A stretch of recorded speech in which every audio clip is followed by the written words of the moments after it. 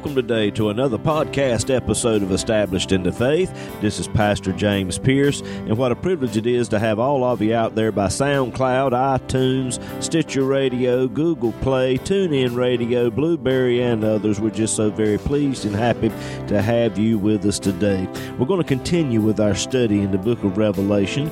I know it's going to be a blessing to you. If it is, like it and share it with others. You can also go over to establishedinthefaith.com, and if you go there, you'll find more information on how you can subscribe to this podcast as well. We love hearing from you, so please feel free to contact us with any questions and comments that you may have. Well, we're going to go on into our study now, picking it up in Revelation chapter 14 and verse 6. Hope and pray it'll be a blessing to you.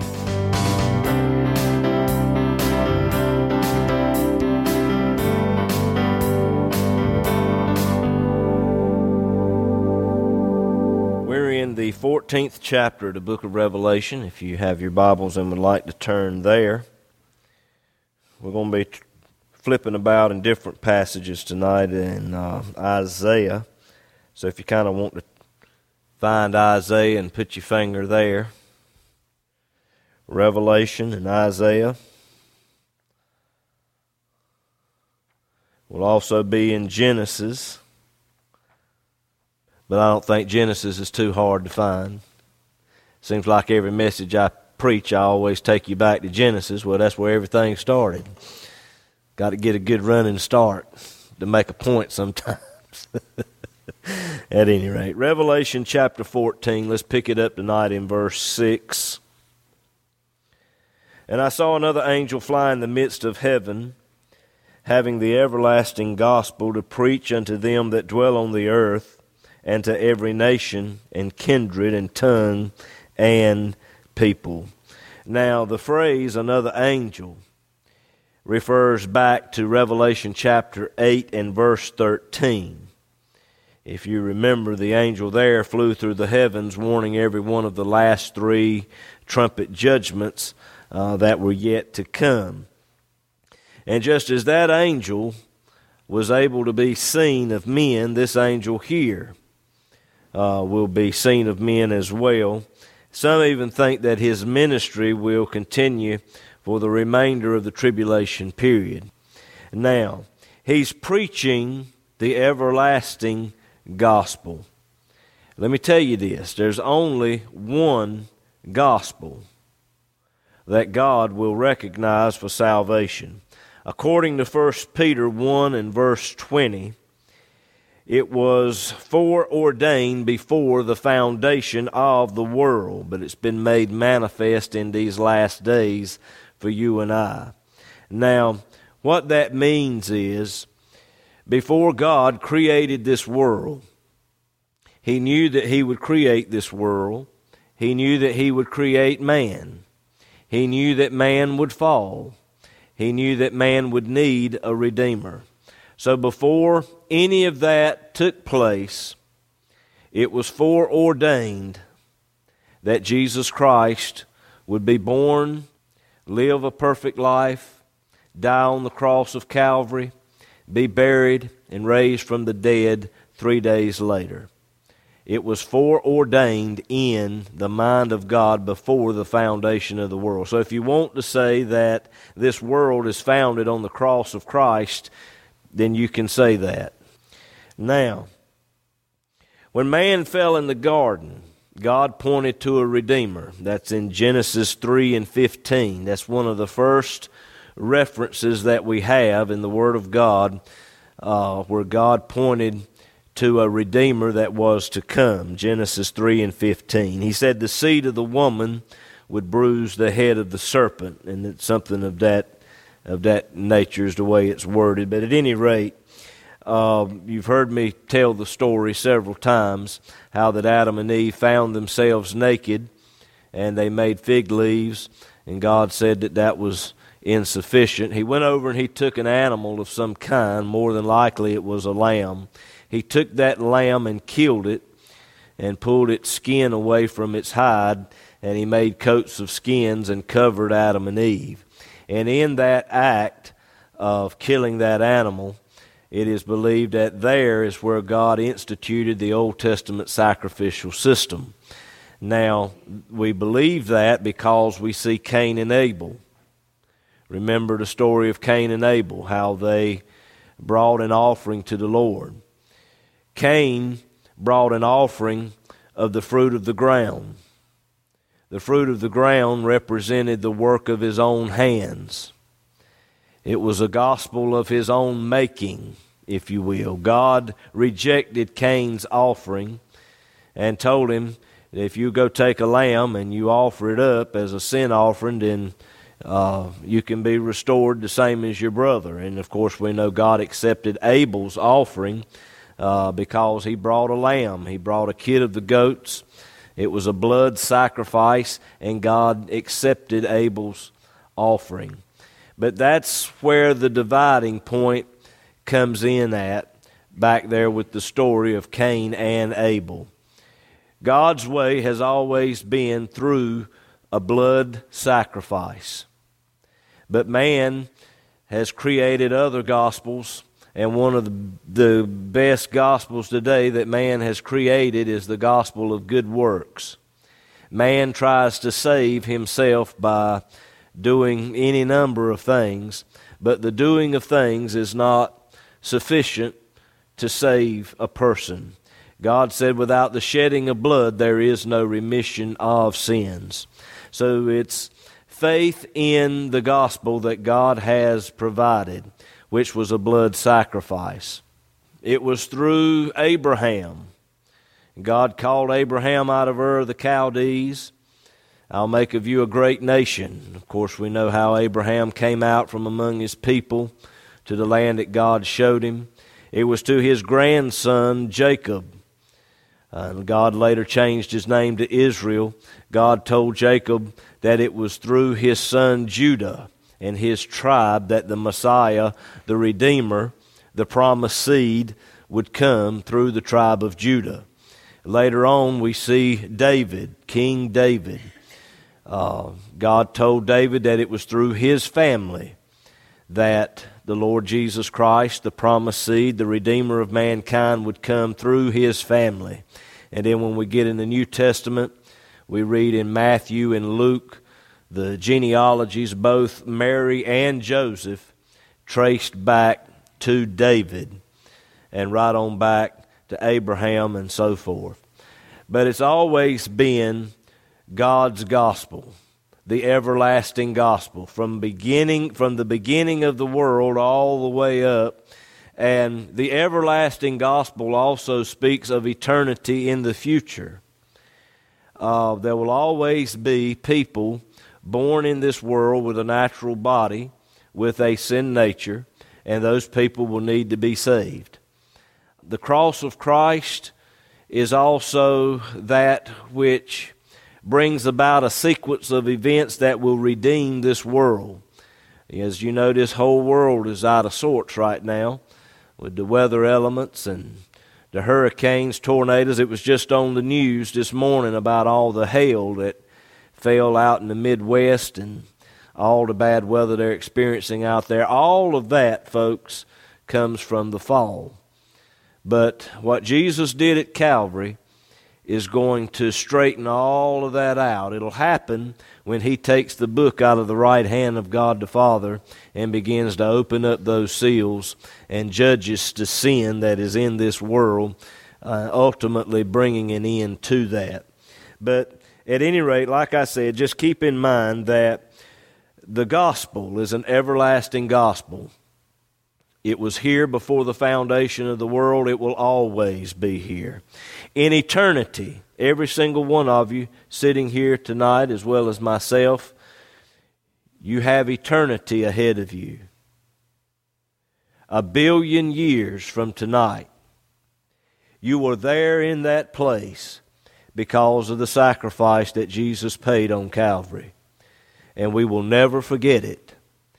And I think that even 1 billion years from tonight, we'll be learning about that great sacrifice that Jesus paid. I don't think that it is a subject that you can exhaust. At any rate, Paul also called it in Hebrews 13:20 the everlasting covenant. It'll never come to an end, folks. Now, this angel is preaching it to every nation, kindred, tongue, and like I said, I think this angel will be seen all over the world. No doubt television cameras will capture it and broadcast it all over the world at that time. So everybody's going to see it. Now, in Matthew chapter 24, Jesus said, "This gospel of the kingdom shall be preached in all the world for a witness unto all nations, and then shall the end come." I wonder if this angel is what Jesus was referring to there in Matthew 24, verse 14. Where he said the gospel of the kingdom would be preached all over the world. It very well could be. But this angel is preaching the gospel. Preaching has always been God's way, God's method. And as we look into the future at the time that this angel will be flying through the heavens, guess what? He will be preaching, still be preaching the gospel. So God is not in a paradigm shift of where He's changing His way, changing His method. His message has always been proclaimed through and by preaching. Now, I know a lot of churches today are getting away from that. They say it's too old-fashioned and people don't like that. And so they have gone about other avenues, making movies and entertainment and other ways of getting the gospel out.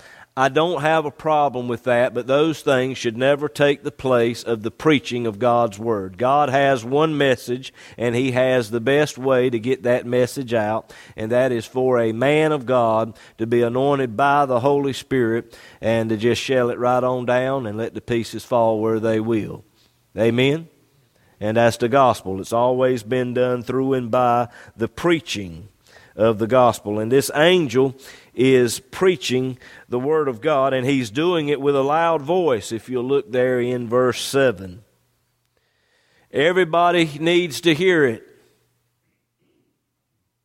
You hear me?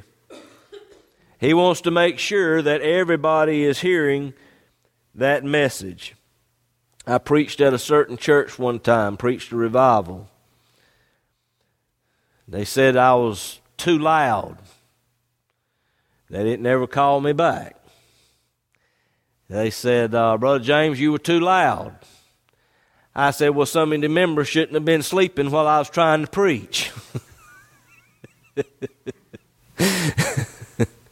I can't help it. I get emotional when I'm preaching. I asked the Lord a long time ago, Lord, let me feel what I'm preaching. If I can't feel it, Lord, don't let me preach it. So that's the reason why I get loud in my preaching sometimes. I feel what I preach.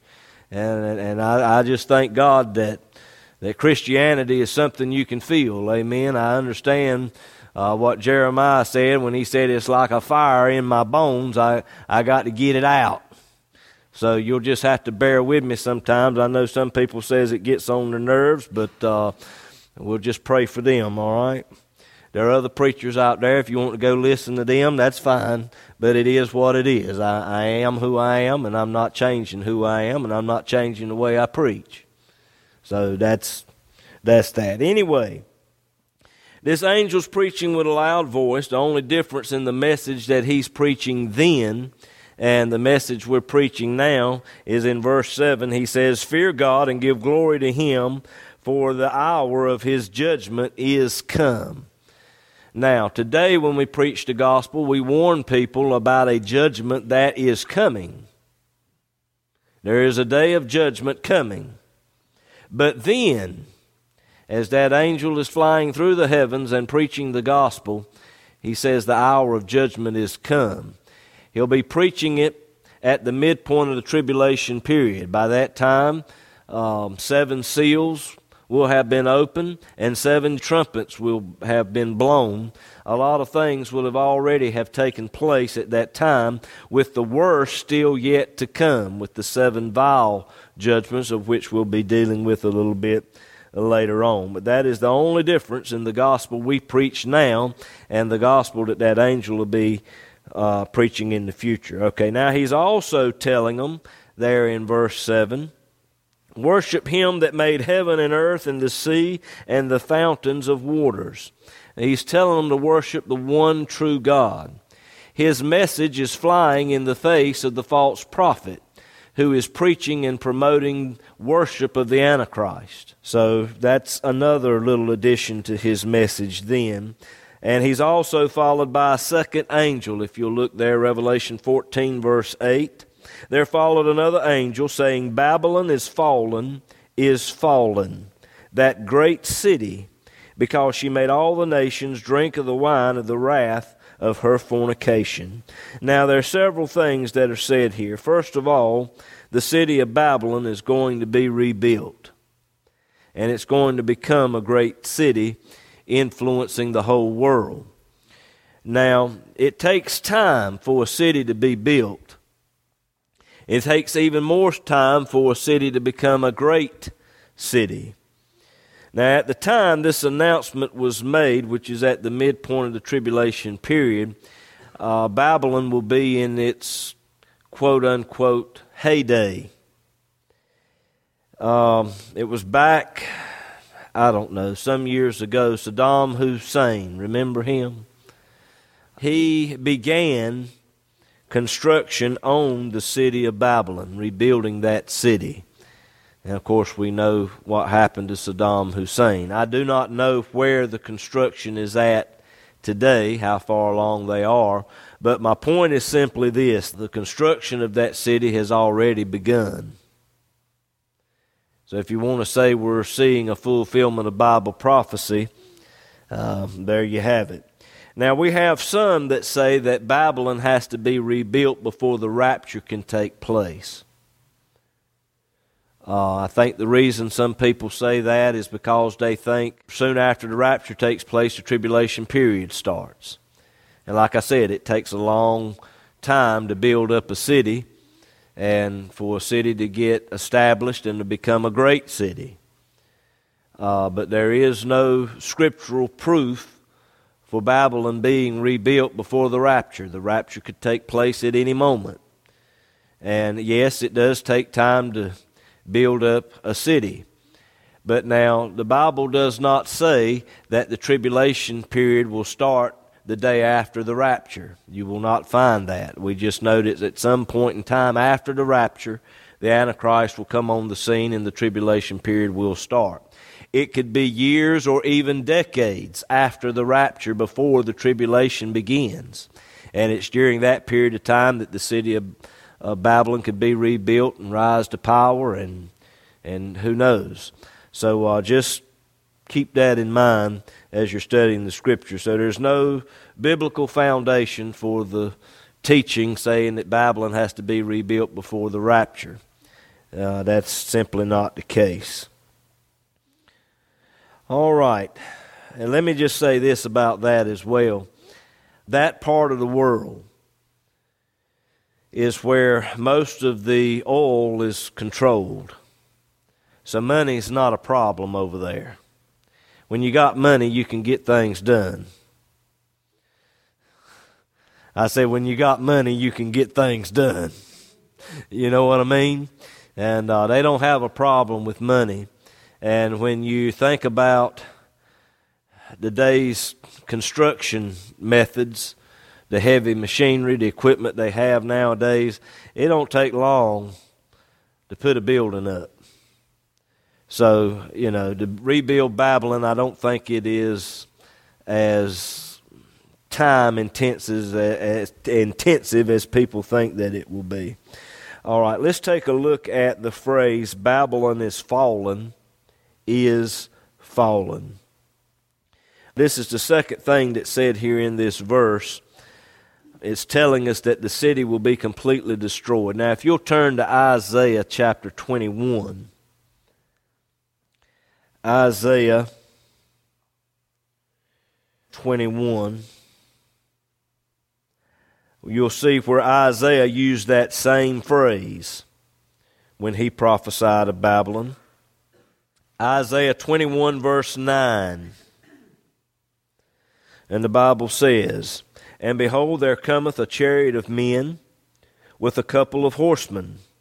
And he answered and said, Babylon is fallen, and all the graven images of her gods he hath broken unto the ground." Now, the phrase is fallen. Remember, that's what was said back in Revelation 14. It is the same thing said here in Isaiah 21:9.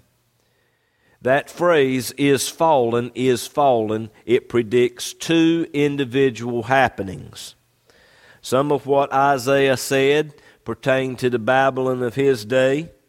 Some of it pertains to a future Babylon. If you will, right there while you're in Isaiah, go over to chapter 47. Isaiah 47. Move down, if you will, to verse 9. We'll show you something there. Isaiah 47 verse 9, "But these two things shall come to thee in a moment, in one day." And he's talking to Babylon. "The loss of children and widowhood, they shall come upon thee in their perfection, for the multitude of thy sorceries, and for the great abundance of thine enchantments." Babylon of the past did not fall in one day with the invasion of the Medes and Persians, but it will under the giant earthquake of Revelation chapter 16. If you will, flip over there to Revelation chapter 16, and we'll take a look at what will happen there. This is under the last vial judgment. Revelation 16, if you will, move down to verse 17. "And the seventh angel poured out his vial into the air, and there came a great voice out of the temple of heaven from the throne, saying, It is done. And there were voices and thunders and lightnings, and there was a great earthquake, such as was not since men were upon the earth, so mighty an earthquake and so great. And the great city was divided into three parts, and the cities of the nations fell. And great Babylon came in remembrance before God to give unto her the cup of the wine of the fierceness of his wrath."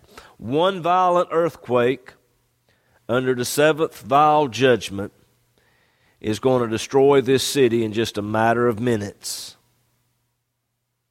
And that is what Isaiah was speaking about when he prophesied in his message then. Now, if you will, flip back to Revelation 14 and verse 8. Why is judgment coming upon this great city? The answer is found in Revelation 14 and 8, latter part. "Because she has made all nations drink of the wine of the wrath of her fornication." Let's take a look at some of Babylon's history, and we'll bring it up to today, and I think you'll have a little better understanding of what is being said here. Turn to Genesis chapter 11, if you will. Babylon had its beginning there in the 11th chapter of Genesis. It is believed that the Tower of Babel was built where the Garden of Eden was located at. Men gathered there to make a way to God other than God's way, another gospel, if you will. Genesis 11, let's begin with verse 1. "The whole earth was of one language and of one speech. And it came to pass, as they journeyed from the east, that they found a plain in the land of Shinar, and they dwelt there. And they said one to another, Go to, let us make brick and burn them thoroughly. And they had brick for stone, and slime they had for mortar. And they said, Go to, let us build us a city and a tower, whose top may reach into heaven. And let us make us a name, lest we be scattered abroad upon the face of the earth. And the Lord came down to see the city and the tower which the children of men built. And the Lord God said, Behold, the people is one, and they have all one language. In this they begin to do. Now nothing will be restrained from them which they have imagined to do. Go to, let us go down. And before I go any further, that is God talking. Notice the terminology there. Let us go down. The us there is referring to God the Father, God the Son, God the Holy Ghost. The Trinity. Right there in Genesis 11 and verse 7.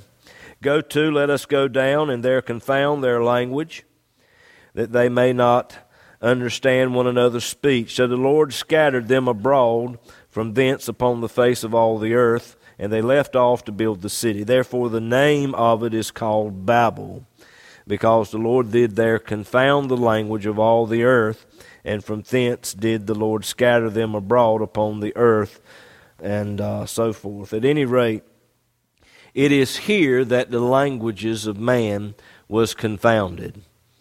And they were scattered all over the world. But they took what they learned at Babel with them. All the false religions in the world can be traced back to the Tower of Babel. Now they left off building the city, but it was later completed and called Babylon. Later it became the capital of the Babylonian Empire. The city of Babylon was later destroyed, but the spirit of Babylon is still in the world today, in religions all over the world. Babylon has its tentacles in every religion of the world. You think about what I've just said. All right. Now, Revelation 14, verse 8. Let's take a look at another little phrase here. She has made all nations drink of the wine.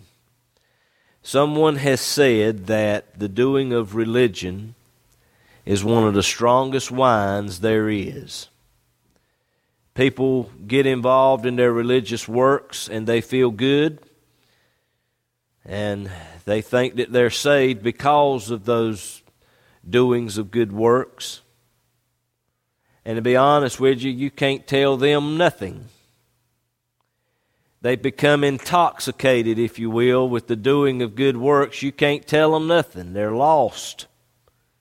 And you try to show them the way, but you can't show them nothing. It's like a drunk man. You can't tell a drunk man anything. And she has made all nations drink of the wine of the wrath of her fornication. Now, throughout the Old Testament, when they worshiped idols and whatever the case, all kinds of sexual immorality took place in their temples. A lot of religions today have sexual immorality involved with them. There are some religions today where a man can have multiple wives, and there's nothing wrong with that. That's adultery and fornication in the eyes of God. Hello?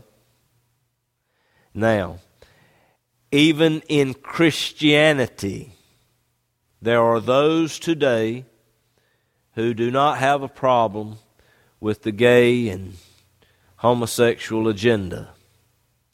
And they'll even go so far as to allow them to come into church and get married, and even will ordain homosexuals to stand behind the pulpit and preach. Folks, in the eyes of God, that is an abomination. It is fornication. It is idolatry. And let me tell you, those who engage in that type of activity will experience the wrath of God. And it is coming. Babylon is fallen, And that day of judgment is coming where the great city will fall, as well as all the religions in the world will be brought to an end.